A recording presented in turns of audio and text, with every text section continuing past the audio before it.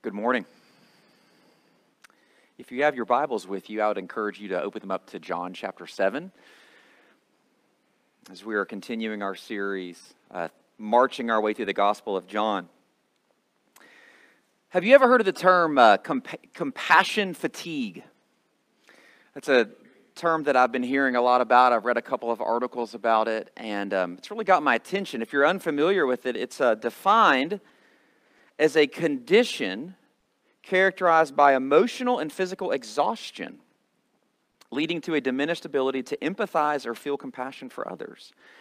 Typically, it's found and resulting from people who are working with victims of disasters or trauma, physicians. And if you have never experienced compassion fatigue, all of us can acknowledge, maybe even this morning, that we feel maxed out at times, overextended, needing things, people needing things from us. Maybe some of us here this morning, day in and day out, you're caring for loved ones. Maybe some of you here this morning are perplexed and your heart is heavy for the people that are being affected by COVID on a regional or a global scale. Or maybe it's just simply being a mom who's at home with little children and you just feel maxed out. Maybe it's being a grandparent and caring for the kids, or caring for a spouse whose health is declining.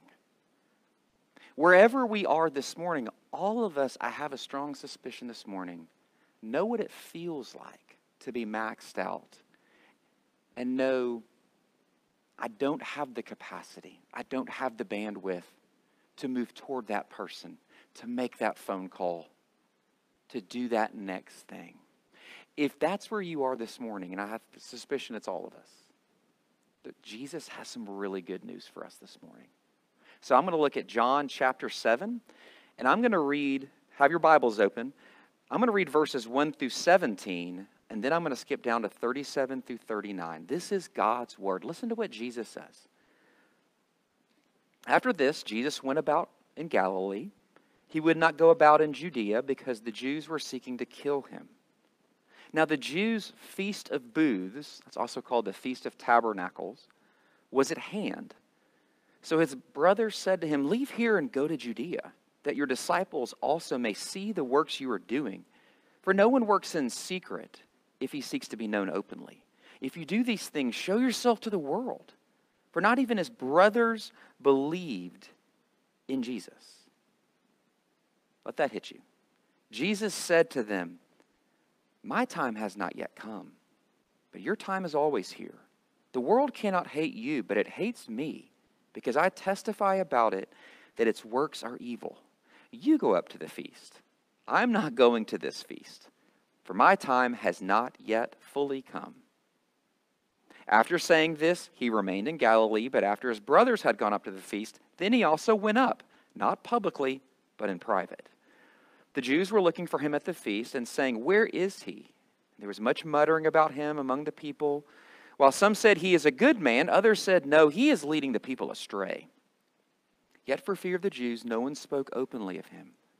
About the middle of the feast, Jesus went up into the temple and began teaching. The Jews therefore marveled, saying, "How is it that this man has learning when he has never studied?"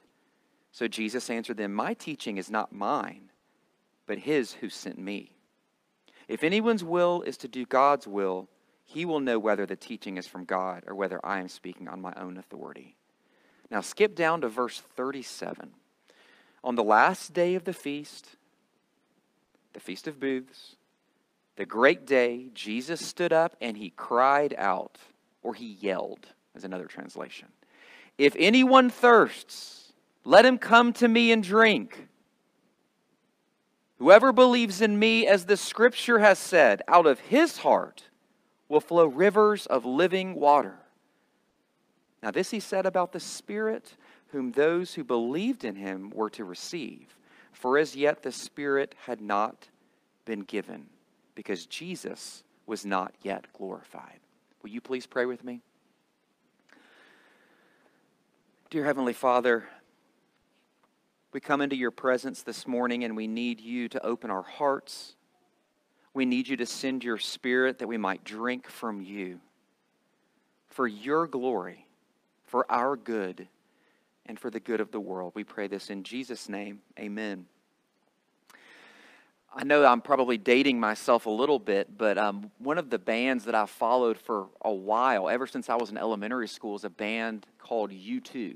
I know many of you are familiar with them. The lead singer is a guy named Bono, and I've been following them since 1987, their Joshua Tree album. And let's just be honest, some of their albums are better than others, right?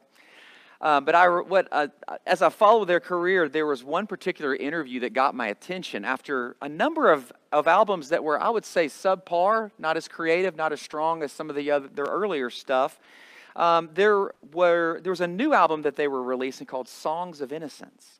And what made this album unique is rather than selling it, they decided to make their album completely free online, and you could just download it.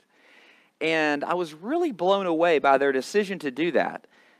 The album had been downloaded, get this, 2 billion times in just a couple of days. And it was experienced by people, meaning they were streaming it or having it on their device, by 81 million people. And the article that I read was interesting. The guy asked Bono, so what did you think about that? Didn't that make you feel good that 81 million people wanted to listen to your music? I mean, you've kind of had a little bit of a dry spell with some of your later albums. And I love Bono's response. He says kind of in his own way, hey, you're only as good as your last gig. And I think he's on to something. Bono knows what it's like to be on top of his game, to be successful, to be considered a rock star, and then to kind of be a little bit of a wash-up. He knows there's something true about what he's saying. All of us live as though we're only as good as our last gig, because success is fleeting. No matter how we define that, it's always elusive for us. Maybe for some of you here, you finally get to see your loved ones. Like that was really, really meaningful and successful for you, right? Maybe it's COVID, maybe it's travel, who knows? You got to see your loved ones. For others of you, maybe it's you made the deal. You made the financial deal, the business deal that you've been working on, and you just fist pump. Yes, you got the job you wanted. You got into the school that you wanted. You got the internship. You got the staff hire you wanted.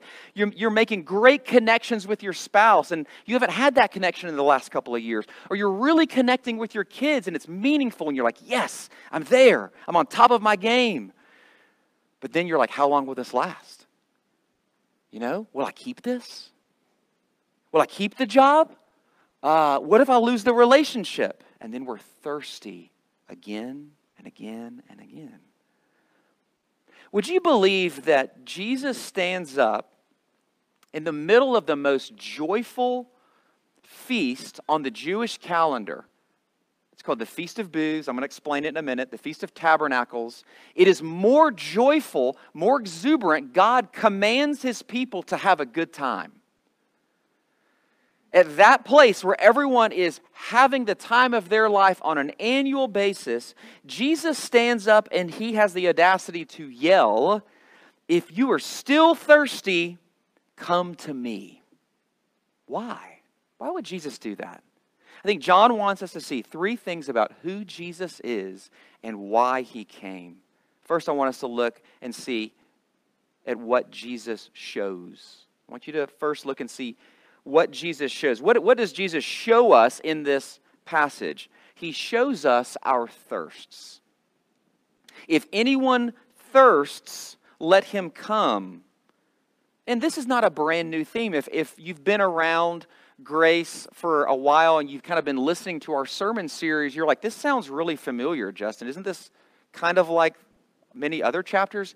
Yes. John chapter 2, Jesus is at a wedding. Hey, we need more wine, Jesus. He provides. John chapter 4, a shame-filled woman who is avoiding people. Jesus tells her, hey, we all need water, and the kind of water that I'm providing. Even last week, there's 5,000 starving men, and God provides miraculously food for his people. As we're all facing down 2022, Jesus is asking all of us, will you let me revive you? Will you let me restore you? Will you let me renew you this year, this week?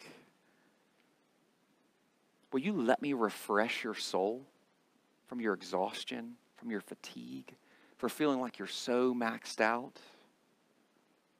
How does Jesus show us these thirsts? Well, remember where Jesus is located. I've already told you it's called the Feast of Booths, or Sukkot. What is Sukkot? This is a 7-day feast, and you can find references to this in Exodus chapter 23, 34, Leviticus 23, and Numbers 2. And every Jewish male was required to make a pilgrimage for 7 days to Jerusalem every single year. And what would you do, and what were they celebrating? They were remembering the time when they lived in little tents or booths in the desert. They were remembering a time when they didn't have any water sources because there's no water in the desert. They were remembering that they could not protect themselves. They could not provide the warmth and the heat that they needed. So God would provide that through his presence, a pillar of fire by night and a pillar of a cloud by day. Every single year they were celebrating the kindness of God. They were engaging in practices that with their bodies and their minds and their spirits, they are reminded, when I was thirsty in the desert, God satisfied my thirsts. He was my well when all of the streams ran dry. Notice in verse 37, it's the last day of the feast. Now, I did a little bit of research on how they would celebrate these feasts. This was called the Great Supplication. And what they would do is for 6 days, the priest would go down to this place called the Pool of Siloam with a gold pitcher. He would fill it up with water, and all of the people would be in a procession or a parade behind the priest. He would fill up the pitcher with water. Then they would all parade or process back to the temple, up the stairs, and while they're climbing the stairs to the Temple Mount, probably singing the Psalms of Ascent. And then all of the people would go to the altar and they would watch the priest pour out the water on the altar. Day 1, day 2, day 3, day 4, day 5, day 6, and now day 7. There's a little wrinkle to it. This time the priest would have the pitcher and he would walk around the altar in a circle 7 times. And then he would pour out the water. John wants us to understand it was at that momentous time, that sort of heightened time of the whole week, that is when Jesus steps forward. What was the point of pouring out water? Why would the priest do that? Why would God command his people to do that? It's a vivid picture that God poured out water on a parched people in the desert. And one day the Messiah will come and pour out his water again onto our lives for renewal, for refreshment. There's one rabbi, this is not in the Bible, but describing what this ceremony was like. He says, you've never seen joy in your life until you have witnessed the water ceremony. This was a big deal. Have you ever watched a movie? Maybe it's a Marvel movie, or maybe it's Gone with the Wind, or maybe even read a book, and you get to the last page of the story and you're like, I just don't want this thing to end. Have you ever read a book like that before? That's what this would have been like for God's people every single year. I just don't want this to end. And you know what? It did every single year. You pack up your tent. You pack up your little thatched hut that you make for your family.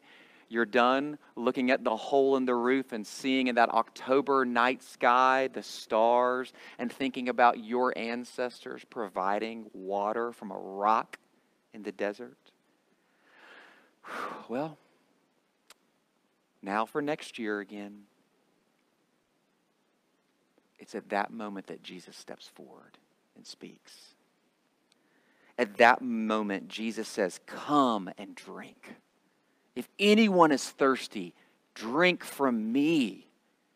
For 6 days, Jesus had watched them pour out this water on the altar, remembering, hoping. There's an explosion of emotion and passion that Jesus has for God and his people.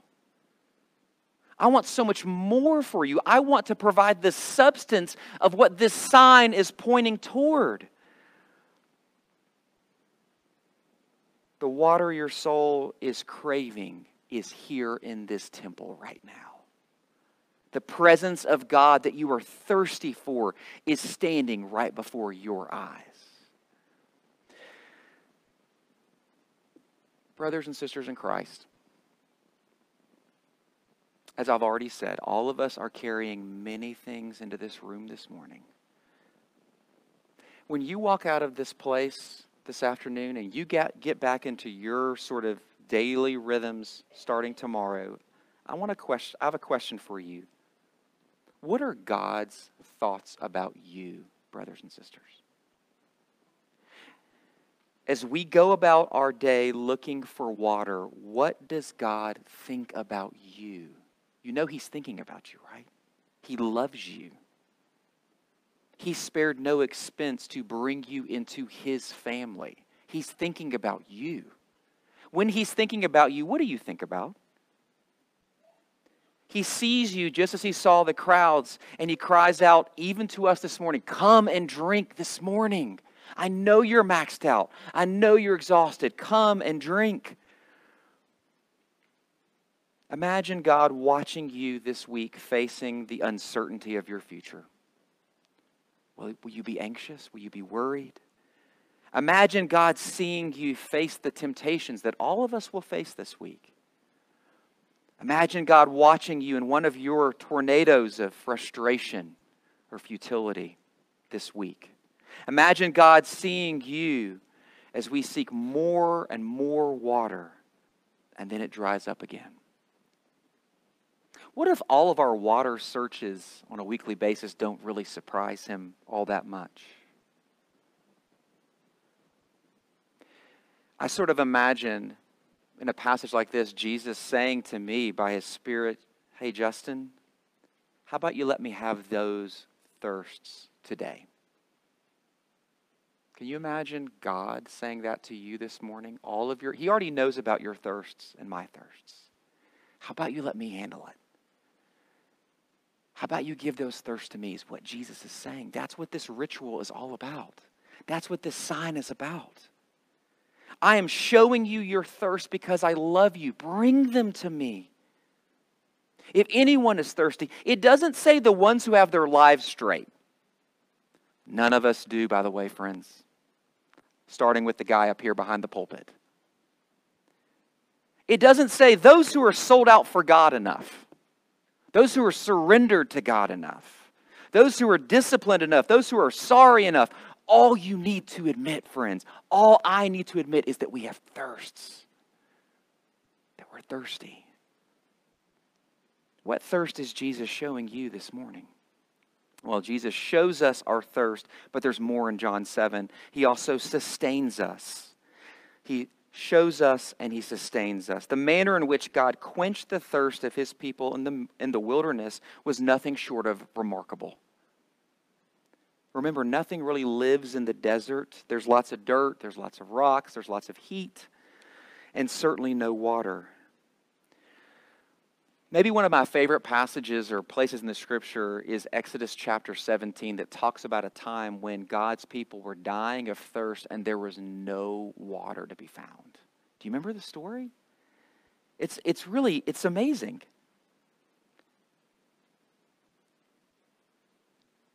God's people were throwing Moses under the bus. They were grumbling and complaining. Then God says to Moses, "I will stand on the rock." And Moses, "Strike the rock, and then water will flow from the rock." and I will provide for my people. My people will drink and they will live.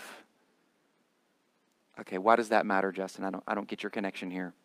Jesus is saying that he was that rock in the wilderness that was struck, providing living water and streams of water for his people. Paul actually picks up on this theme in 1 Corinthians chapter 10, where he says clearly, for those people in the wilderness drank from the spiritual rock that accompanied them, and that rock was Christ. But we also know this very clearly from verse 39. Now this he said about the Spirit, whom those who believed in him were to receive, for as yet the Spirit had not yet been given, because Jesus was not yet glorified. In John's gospel, this is Jesus' death on the cross, is his hour or his moment of glory. That time where Jesus would take on all of our thirsts, our death, by allowing himself to be struck with God's judgment on the cross. The judgment that should have struck us. The penalty of sin is death, and we should pay it. But Jesus willingly allows himself to be struck on Calvary, receiving in full our payment for sin. And we also receive his righteous life. So I want to go back to that question. When God is seeing you and watching you, what do you think he's thinking about? Oh man, I just wish he would do more. I just wish she would do more. I wish that she would be a better grandma. I wish he would be a greater kid. No. When our Father looks at us, he looks at us through the work of Jesus Christ. And that will draw our hearts to move toward our Lord and Savior with honesty and openness, and to be able to give all of our thirsts to him. This Holy Spirit that is talked about here in John chapter 7 will one day at Pentecost be sent on God's people. And now as beneficiaries, as brothers and sisters in Christ, we are indwelt by the Holy Spirit himself, filled with his work. But how do you cultivate a relationship with this God?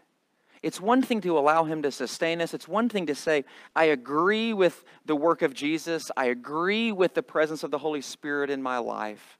But how do we cultivate and deepen that relationship? It's interesting that God's people were engaging in practices. The practices of going down to the pool of Siloam, following the priest, singing the Psalms of Ascent on a weekly basis or a daily basis. We too, as God's people, who are beneficiaries of God's grace in Jesus Christ, we have opportunities to engage in practices that allow us to connect and deepen our bond with God himself. When I was in high school, I was on the basketball team. And our coach was always filling our practices not with scrimmages, which is what I always enjoyed. Instead, he would make us do these crazy dribbling drills. He'd make us do these crazy rebounding drills and these crazy layup drills. These are all practices that as players we would engage in that would shape us and form us into being players that played as a team. God has given us practices of Scripture and prayer and fellowship with one another that allow us to be sustained and grow as we deepen our connection with God and his people. This is why we have small groups. This is a wonderful opportunity for us to really lay our souls bare before one another and to grow, to be energized by Christ's presence. This is why we gather together for corporate worship and we hear the word of God communicated to us. And in a few moments, we're going to take the Lord's Supper, because these are practices that we engage in that the Holy Spirit shapes us and conforms us more into the image of Christ. Perhaps one of the takeaways or the sort of the action steps from a sermon like today could be for 15 minutes this afternoon, after you've had plenty to eat and you've relaxed and you have a little bit of time and a little bit of space, what if we all took 15 minutes alone? Maybe went outside for a walk, maybe grabbed a favorite chair, and just sat in silence before the Lord. I know for some of you that have small kids, this is going to be a tall order, maybe take a little bit of logistical planning, but 15 minutes today just to sit in God's presence, to meditate, to think, to pray. That could be a simple baby step for us to engage in. So we see clearly in John chapter 7, there's the identification. He shows us our thirsts, and he also sustains us. But it doesn't stop there. What makes this passage unique is that there's also ascending. There's a showing, a sustaining, and ascending. Look at verse 38. Now this he said about the Spirit, let me skip up. Whoever believes in me, as the Scripture has said, out of his heart will flow rivers of living water. I think that word rivers in the plural, it stands out. It's very significant. The rivers of living water will flow out of our hearts. That if you come to me and drink and bring your thirst and let me sustain you and stop managing your life and controlling and spinning out of control, but instead let me sustain you, let me carry you, you will actually become a well. You will become living water. You will be a river for others to drink from. When you drink from me, living water will flow to you and through you. Let's return to our topic again of feeling maxed out. Our answer is not a little bit more time or a little bit more bandwidth. It's actually bringing that depletion, bringing that deprivation, bringing that dryness into God's presence. That's actually really, really good news. Our meditation is from Ezekiel 47, if you notice that at the front of the bulletin. This is a prophecy that's talking about God's healing that is spreading over the entire earth. First, the water flows from the temple, and it's a small trickle. And then it's ankle deep, and then it's waist deep, and God's healing presence flows out of the temple all over the earth. That theme is actually picked up in Revelation, which is the last book of the Bible that's describing what eternity is all about. Now, you might be saying to yourself, but what difference can one person make? I mean, Justin, I'm a stay-at-home mom, or you know what, I work in business behind a computer all day long, in one of our guest rooms, or, my family, my friends are really far from me. What difference does it really make? Well, let me tell you this. We moved from San Antonio to Athens, and we had a great house, but we got stuck with a really high water bill at the end of our time there. And we were like, what in the world is happening? And why is our grass so green? How come all of the other the houses on our street, their grass looks really, really bad? We found the smallest little pinprick in our crawl space on one of our pipes. And for years, there'd been a little trickle, a little drip. And we had no idea. Because our crawl space, to be able to get access to it, you have to go into a half bath in the middle of the house, pull up the one of the shelves in the linen closet, and go down the hatch. It's not a side entrance. So I'm not going in the crawl space. But year after year after year, that little tiny leak made a huge impact. Tons of water. And I think that's important for us to think about here as a church. You might walk out of this sermon and be like, Justin, I don't know where to begin. I understand the ideas that you're saying, but what does that look like? Start small, my friends. Start with the next thing. Start with one conversation. One person praying for our neighbors. One person intentionally driving through the Habitat for Humanity community that is right behind us. And intentionally praying while you're driving. One family doing that. Who knows what God will do? Little things, little tiny beginnings. What about as a church? Not just individual relationships as we leave. What about us collectively as a church? Are we rivers of living water to Lexington, to Rockbridge County? What is our vision for reaching believers and unbelievers? Are we getting filled up as a church? What is our vision for getting filled up, for depth, for stability, for being that Psalm 1 Christian? Blessed is the man who's like a stream planted, he's like a tree planted by streams of water. If we closed our doors tomorrow, would this community know that we were gone? Would they miss us? Would our neighbors remember us? What might it look like us collectively as a church for us to be rivers of living water in this community, starting small? Well, where has God already put you? Some of you are high school students. Some of you work with high school students. Start there. Some of you are in college or you work with college students. Some of you enjoy golf. Start there. I loved hearing the story from Paul Carter about him playing golf all the time and leading people to Jesus on the golf course. I don't play golf. Paul Carter plays golf and the Lord uses it. What are the things that you enjoy doing that God could use? What are those little, tiny, small baby steps? What has God given you? Not only the opportunities, but what has God given you? Do you have a den? Do you have a living room? Invite people into your space. Invite them into the chaos of your kids running around and a stack of clothes that need to be folded. Invite them into having a cup of lemonade. It doesn't have to be fancy or elaborate. Invite people into your home. Could a block party be in the plans for you guys in 2022? Where you are intentionally inviting the 5 houses next to you to come into your home just because you love them and you want the streams of living water to flow from you into their lives. It might look like praying for our community a lot. Now, we are already doing that. That's one of the great things about this church. This is a praying church. Let's double down in 2022. Let's really ask the Lord to continue to do this. It might look like listening to the hurts of loved ones or neighbors around us. It might look like entering into the people's suffering that you know that they're going through over a cup of coffee or a walk downtown. The main way that we are living water to people around us, as our community is watching us, is they're coming to conclusions about who Jesus is based upon our love for one another as brothers and sisters in Christ. What conclusions are they coming to?